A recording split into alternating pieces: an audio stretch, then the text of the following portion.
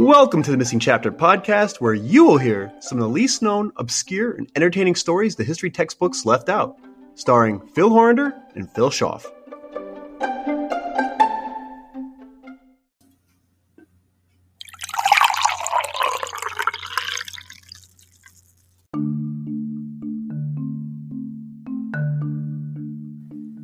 In 1938, an unassuming carpenter finds himself in a German beer hall, having a couple of drinks with his meal. A regular of this establishment, this man has seemingly become a loyal customer. But this man is not here for the atmosphere or the refreshments. He is here on a personal mission. Not much of a reader, and far from a political activist, this carpenter sneaks into an upstairs closet and stays far past closing hours. Why? To plant a bomb. The target? Adolf Hitler. How will he pull off this secret plot to assassinate the world's most famous tyrant? What lengths will this carpenter go to ensure the success of his plan? And how does a 13-minute alteration give us a glimpse of a world devoid of Hitler's fascist, genocidal ideology?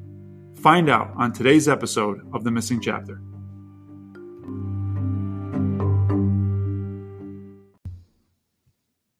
Hi, everyone. Welcome to episode 10.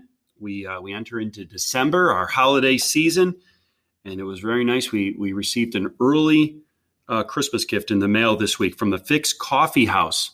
They sent us a very sophisticated Honduras blend coffee. It's a single origin bean. They describe it with an orange zest, a cola, peanut, vanilla. It's fantastic. I think the word that we used when we first tasted it was smooth. It's an extremely smooth coffee.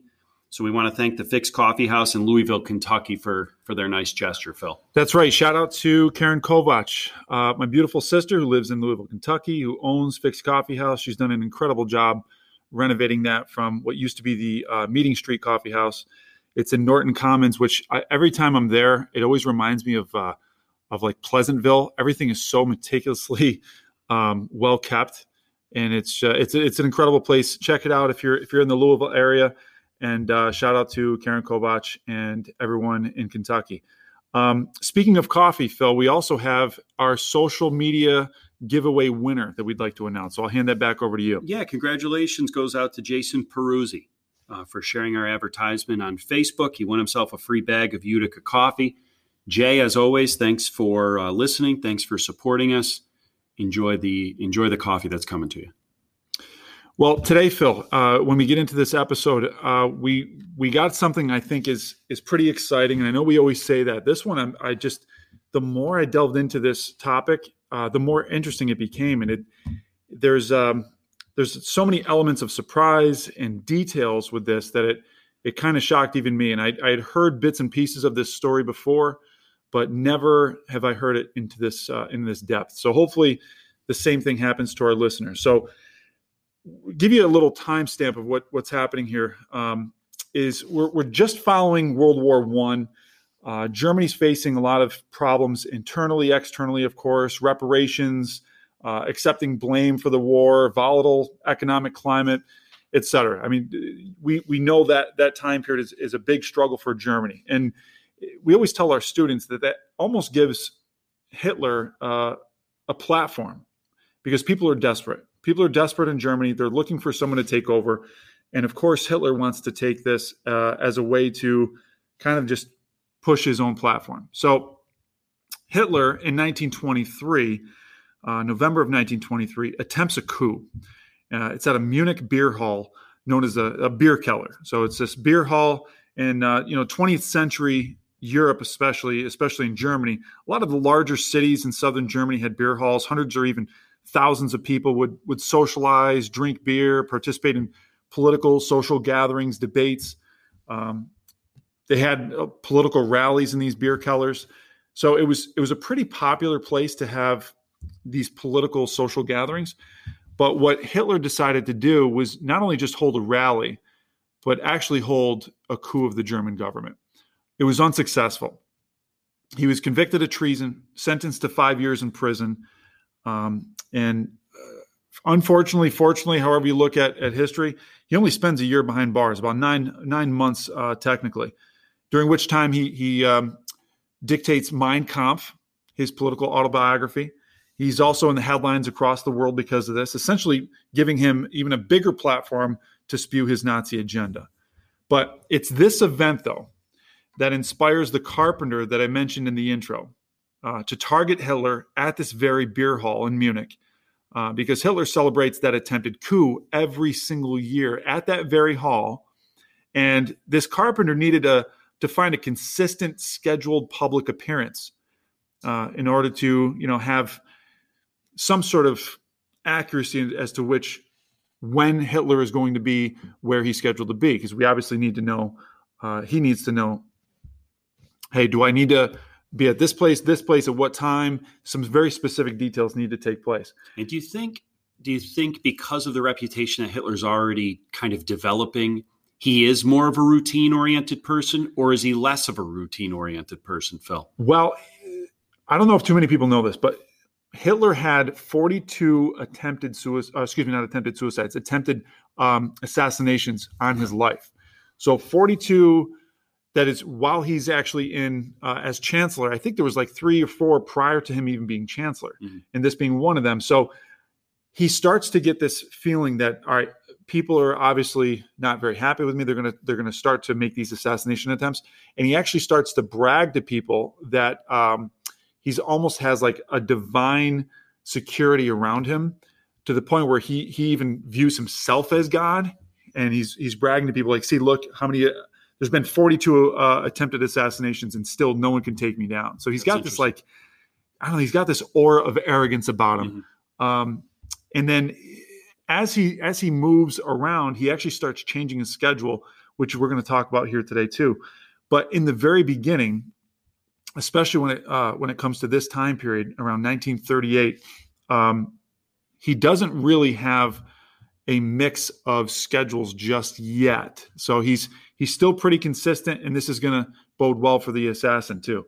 So it was this event, though, that really is going to create almost like the perfect storm of circumstances for this carpenter to be successful. And this assassination, it would need to be meticulously planned out by someone who almost had like an obsessive attention to detail. So that carpenter is a man by the name of Georg Elser. Now, once we westernize it, of course, it would be George Elser, the carpenter. So he eventually takes a train to Munich in 1938. He's visiting the beer hall where this attempted coup had started. Underground hall, just a little background, it's capable of holding about 3,000 or more people. So it's really a perfect place for Hitler to give a big speech, especially because it's about 15 years to the day where there was an attempted coup that really brought the Nazis to power. So just trying to paint a little picture here for you. So Elser attended the festivities.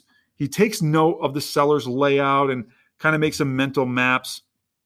But he was very surprised to realize that security was, in fact, very, very lax. And of course, that's going to be needed not just to have that specific time of that public appearance. Security is also going to have to be very, very shoddy at this point in order for this to take place. And it was. So he's now taking it a step further.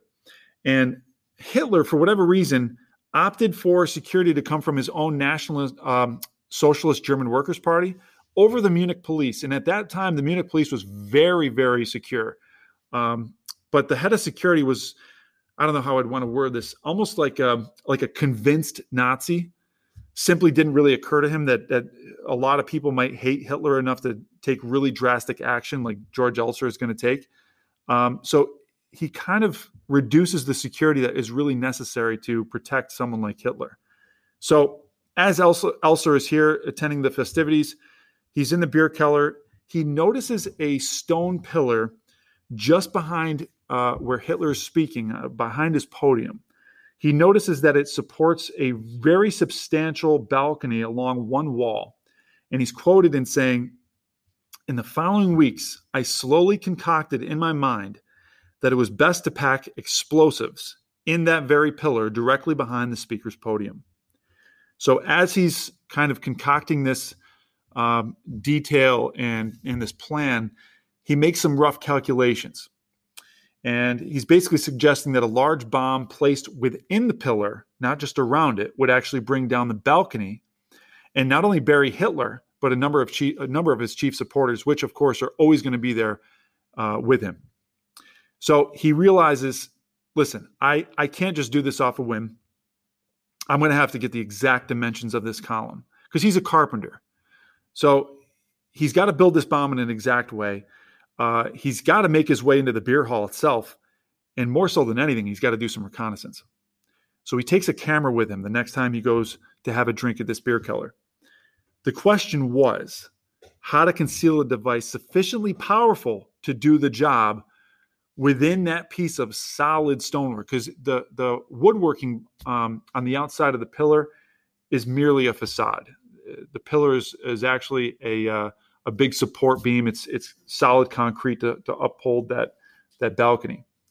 So Elser did prove to have those kind of qualities needed for this job, because I told you it would have to take a perfect storm of circumstances, as well as someone who's very, very intuitive with these kind of qualities needed to pull off this job. So I guess the question is, who is Elser and what kind of qualities does he have? So let me give you a little background of this guy. He's born in 1903. So he's about 35 when all this goes down. He's just below average height, just above average intelligence. Most people say that knew him. Not much really of a thinker, but he's really, really clever with his hands. Expert cabinet maker. He never read books, rarely touched newspapers, and really had little interest altogether in politics. So as I'm painting this picture, you're probably thinking, well, why would this guy ever choose to do this? Well, he's a typical member of the German working class in the 1930s. What he did care about was the way that the Nazis and their policies were almost reducing ordinary German standard of living. All right. So at this point, people are already struggling. Hitler's coming in with this very embellished and utopian kind of society that he wants to create, but working hours become really long. Holidays, very few. Trade unions, political parties, dissolving, banned, wages frozen. And meanwhile, the members of the Nazi party are enjoying privileges that weren't really available to people like Elser and those who refused to join. So he's really starting to gather some resentment and gather some ideas. And in my personal opinion, I don't know if you've ever experienced this, Phil, and I think we've talked about some of the home renovations that we've done over the past, but there's two types of carpenters. There are one of those half-hearted carpenters who never finish a job.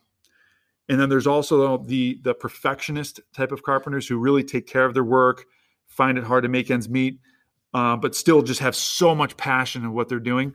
And that's Elser. You know, he does have a tough time making ends meet, especially in Germany.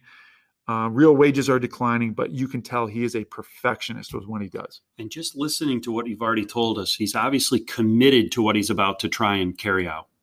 And that mindset and the skills he possesses really are what it's going to take to actually carry out his plan. Completely. You need that mindset of a perfectionist, somebody who is not going to go into this without a plan, just the exact opposite. Right, exactly. So I hope that the listeners are really gathering this visual where you picture that person who is so meticulous and working with the smallest piece of wood that really no one would ever notice in a renovation, but to them they notice. So for him, that's the exact kind of carpenter. And I just love hearing this story too, because you forget that people like Elser existed in Germany prior to 1939, prior to World War II, because you really did.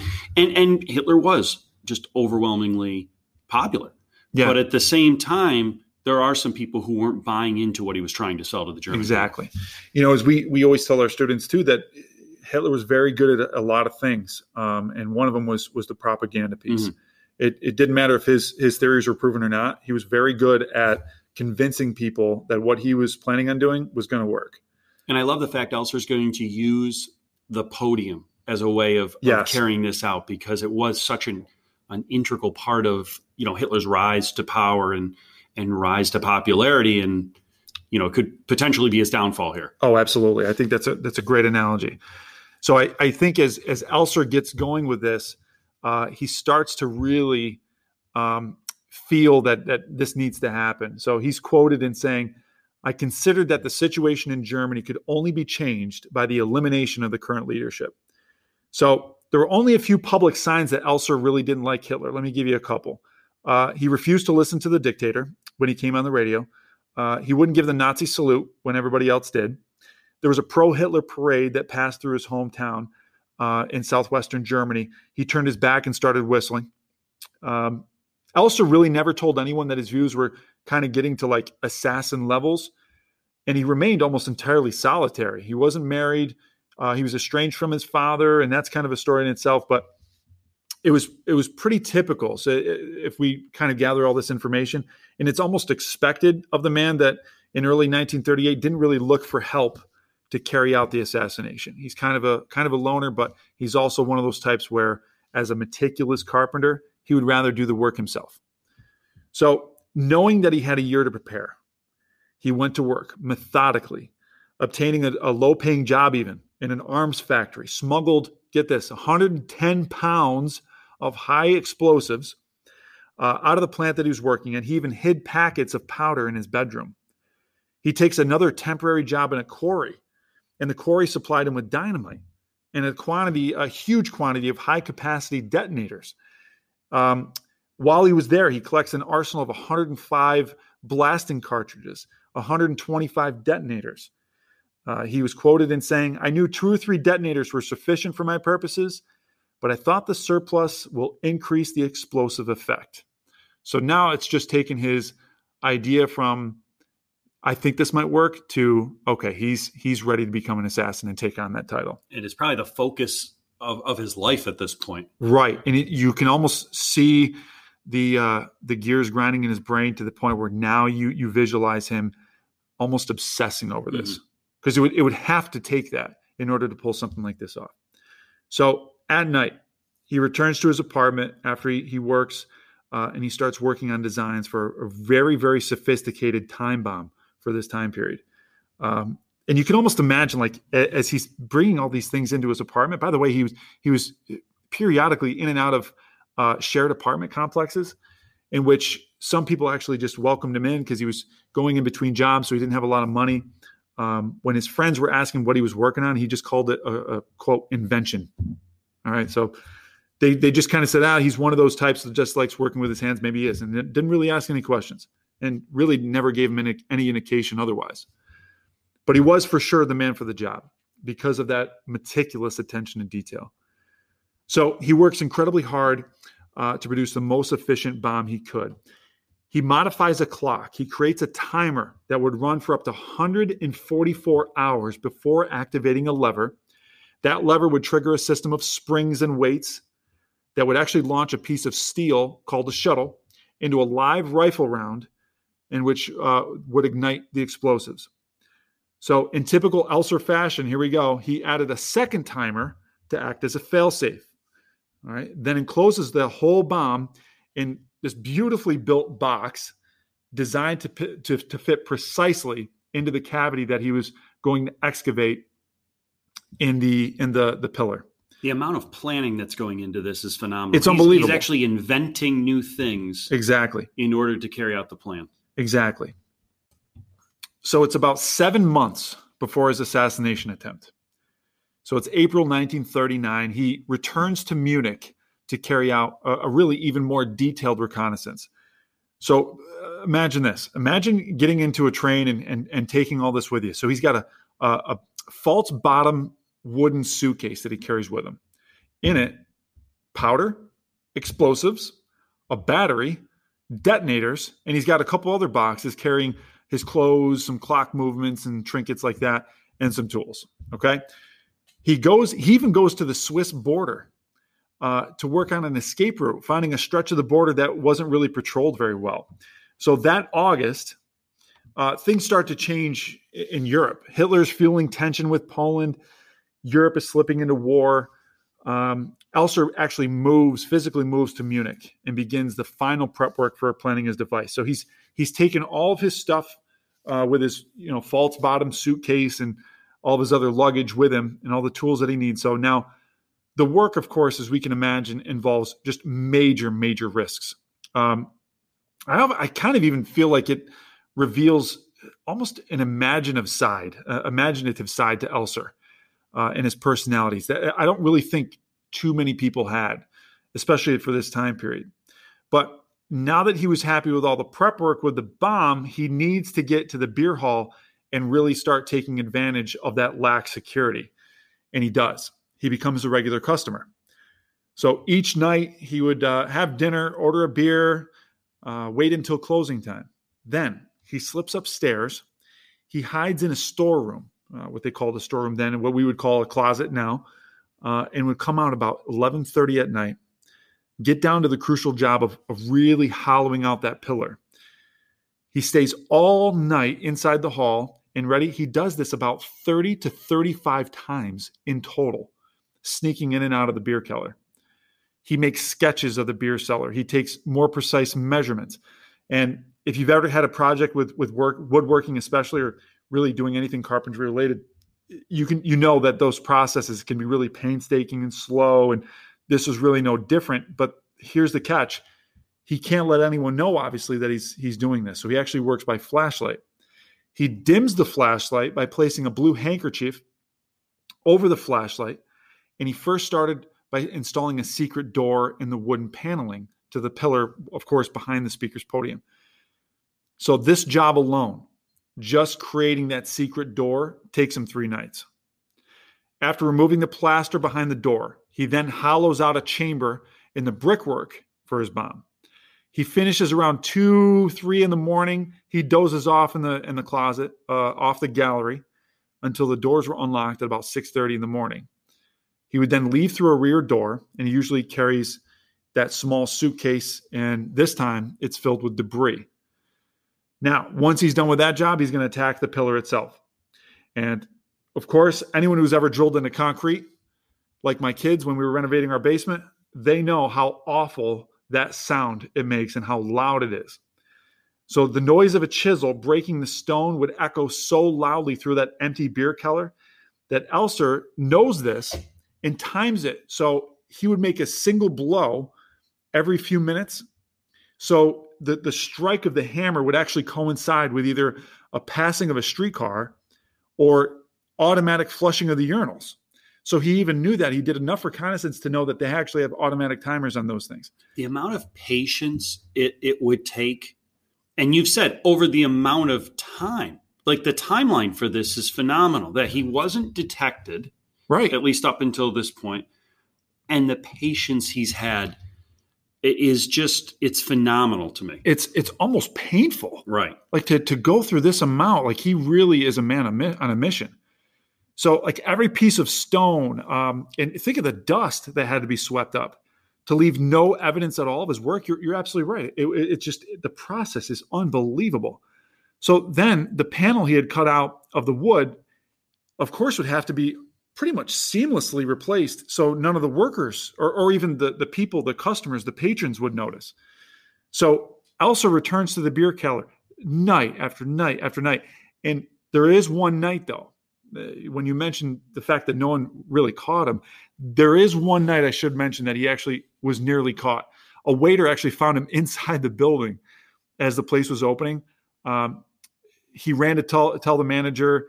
The manager came out, stops and questions Elser, and then Elser just insists repeatedly. He was just simply an early customer. You've seen me here before. I just got here a little early. He ordered a coffee, and it kind of like settled things down. He drank it in the garden and left undetected.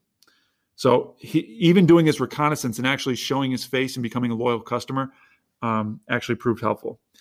But he obviously didn't want anything to be discovered, himself included. So I love this part too. Obsessively, he actually lined the cavity that he created out of the pillar with cork so it would muffle the noise from the clock. Then he places a sheet of tin. No one would ever think of this. He places a sheet of tin inside the wood panel to prevent any worker who would drive a nail, like if you're driving a nail to put up decorations or something, to prevent that one person to drive a nail into the bomb. So he puts a piece of tin up to prevent that from happening. So he's really thought of everything. So when he's finished, he goes back to the beer cellar with a box he'd made, and he did some final measurements. Those final measurements actually make him realize that it's by fractions of an inch a little bit too big. So now he's got to take it home. He planes it down, goes back again to make sure it fit, and this time, typical Elser fashion, it fits flawlessly. So now it's time to figure out how much time he should allot for the bomb. He researched when Hitler always plans a speech, specifically in the hall and other public speeches. And Hitler always started at around 8:30 at night, 8:30 p.m. He usually speaks for about 90 minutes or so, and then usually stays to mingle with the crowd. So he's usually there for a pretty long time at the Bierkeller. So on that basis alone, he figures out, okay, I'm going to set the bomb to explode at 9:20 p.m., about midway through Hitler's, customary yelling, ranting, tirade. So I need you to remember that time, though, 9:20 p.m., okay? 9:20. So finally, he's planting the bomb 3 days before Hitler's due. He seals it in, removes the last traces of his work, sweeps up everything that would be considered evidence. And then he goes to Munich 2 nights later. So it's just 24 hours before Hitler was due to speak. Now, he anticipates that even with Hitler's shoddy security guards and those kind of regiments, that they would probably amp up security 24 hours in advance. So he breaks back into at the Bierkeller at a more unusual time than he usually does. And he presses his ear, I just love this visual, presses his ear up against the pillar to check that his device was still ticking. All systems go at this point. He was very thorough. Very thorough. However, had Elser paid closer attention to the newspapers, because remember, he didn't read newspapers or books, he might have felt that all of his work had really been wasted. That was in vain, because really shortly before Hitler was due to deliver his Bierkeller speech, Hitler cancels the arrangement altogether. But then later reinstates it the day before he was due to travel there. But once again, had Elser read the newspapers, he would also realize that because Hitler needed to be in Berlin, his speech had to be rescheduled. So it's rescheduled twice. But it's now, instead of starting at that 8:30 time that he usually does, it's now going to begin at 8 p.m. so he can make it to Berlin. And correct me if I'm wrong, you said the clock and the timer was set for 9:20. 9:20. Okay. So the speech is set to begin at 8 p.m., but it lasts a little more than an hour. Okay. So the timing is off a little bit. So here we are. The speech has begun. Hitler's fired up. He's yelling. He's giving his typical tirade. But atypically, he stops his speech much, much shorter than usual. For whatever reason, he stopped speaking at 9:07 p.m. precisely. People are offering, his usual drinks afterwards. Like we said, I mean, this is 15 years in the making. He's always done this every single year. But for whatever reason, 9:12, he hurries out of the Bierkeller and back to the Munich railroad station. If Hitler had just spoken for 13 minutes longer, history would have been completely different altogether. And it was 8 minutes after Hitler left the building. Elser's bomb exploded in a blinding flash. And in typical Elser fashion, as I keep mentioning, it's right on time. The tyrant was boarding his train with his crew. Most of the Bierkeller crowd had left the building. And it wasn't until the Berlin Express train stopped briefly at Nuremberg that this unbelieving Hitler actually learns how close he had come to death. And at 9:20, of course, Elser, too, was far from the beer hall. Now, that morning, he had taken a train into this place called Constance, close to the Swiss border. And at night, he walks into Switzerland, the same route that he had planned before. As Hitler's luck held that night, at this point, Elser's is going to run out. Elser's reconnaissance in April had taken place in peacetime. But remember, Germany's now at war at this time, November. So the border had actually been closed. So he's arrested by a patrol guard as he was finding his way through barbed wire in a mere 80 feet from the Swiss border. So these Swiss guards take him. They tell him, or not the Swiss guards, excuse me, the guards of the Swiss border are telling him to turn out his pockets. Quickly finds out, I'm in pretty big trouble, because in his pockets, ready? Sketches of the bomb design, a fuse, his Communist Party membership card, and an actual picture postcard of the Bierkeller itself. Pretty incriminating collection of evidence, especially because minutes later, an urgent telegram arrives with news about an explosion at the Bierkeller. So even though Elser's life was spared as well as Hitler's, when the explosion goes off, just like Elser had planned, the balcony falls, 8 people lose their lives, 60 people are injured, and George Elser is taken back to Munich for interrogation.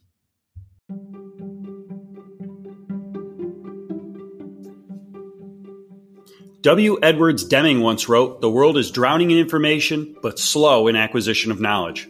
Help spread information by following us on Instagram and liking us on Facebook today. Thank you for listening to the Missing Chapter podcast with us, Phil Schaff and Phil Horander.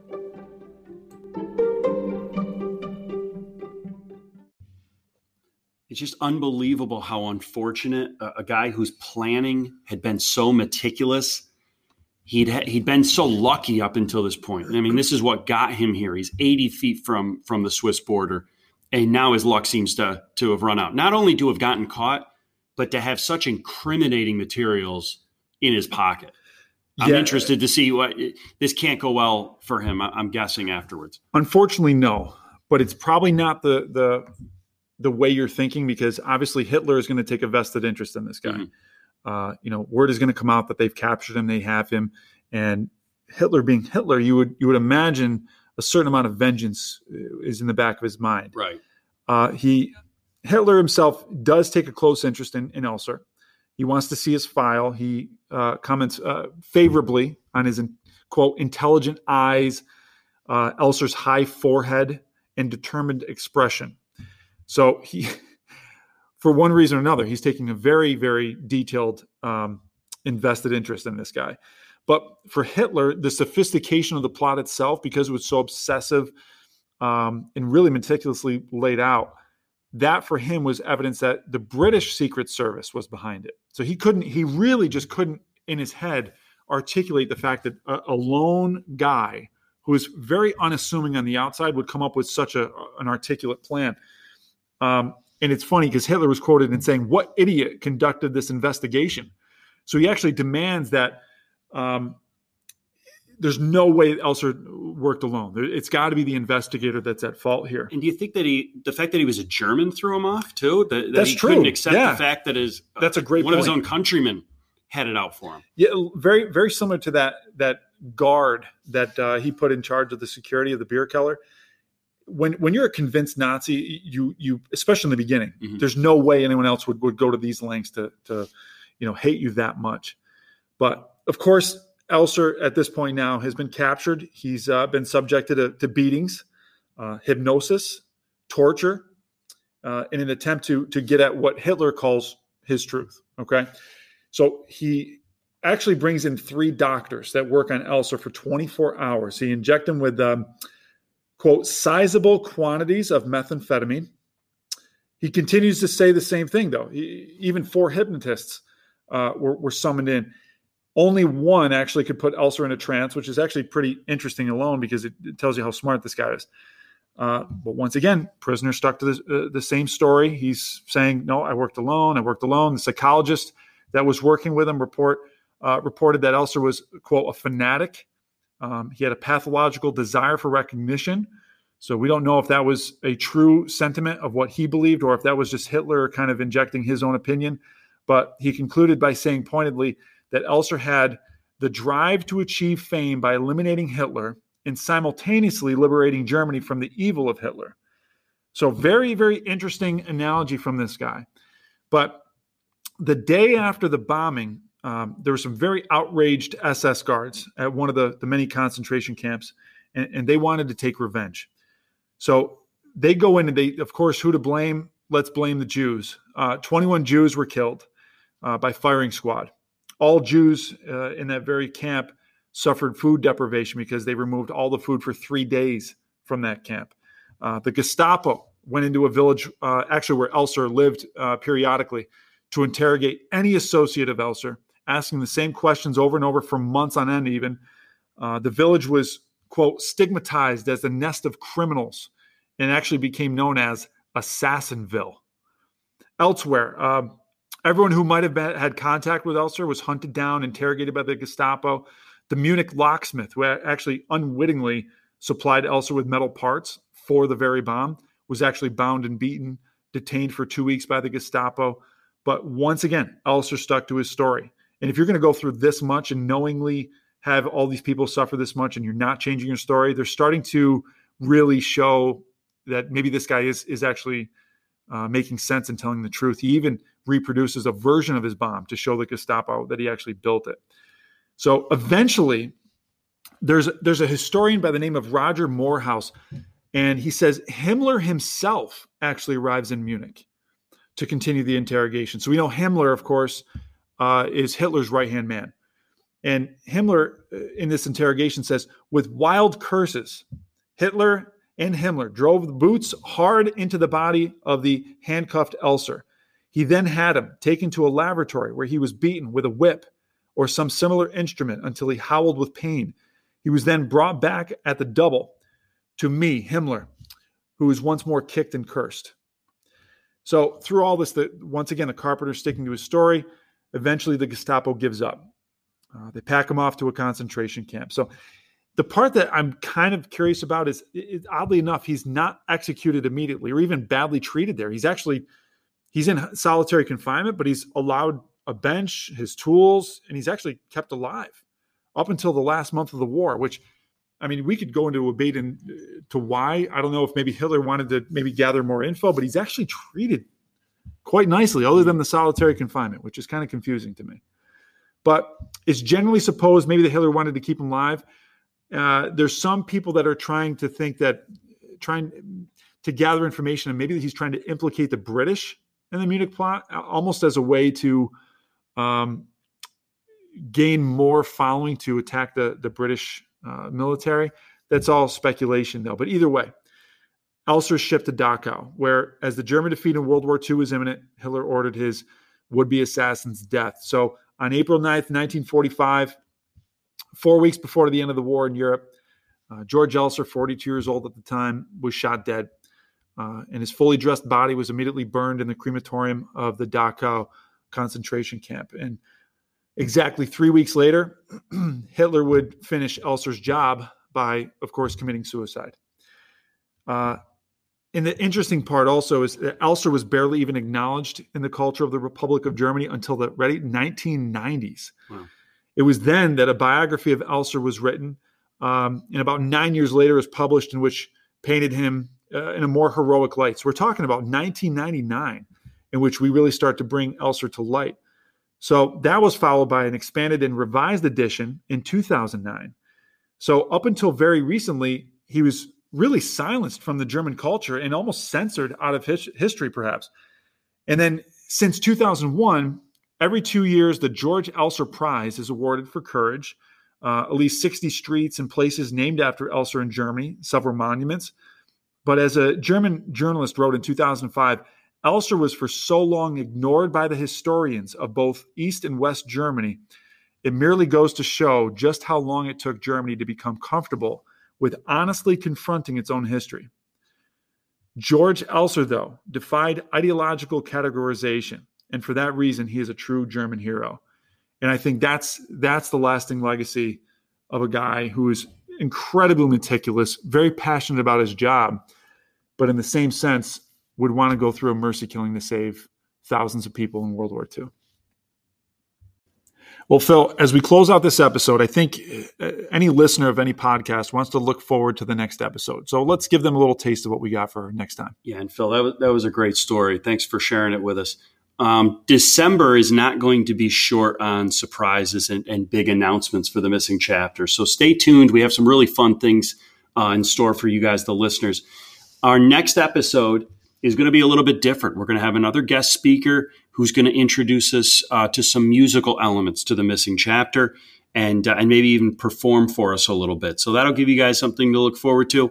And something that Phil mentioned in a previous chapter, we're getting ready to release some of our shorts. So like I said, lots of fun stuff ahead. Continue to listen. Thanks for going along with us on this journey.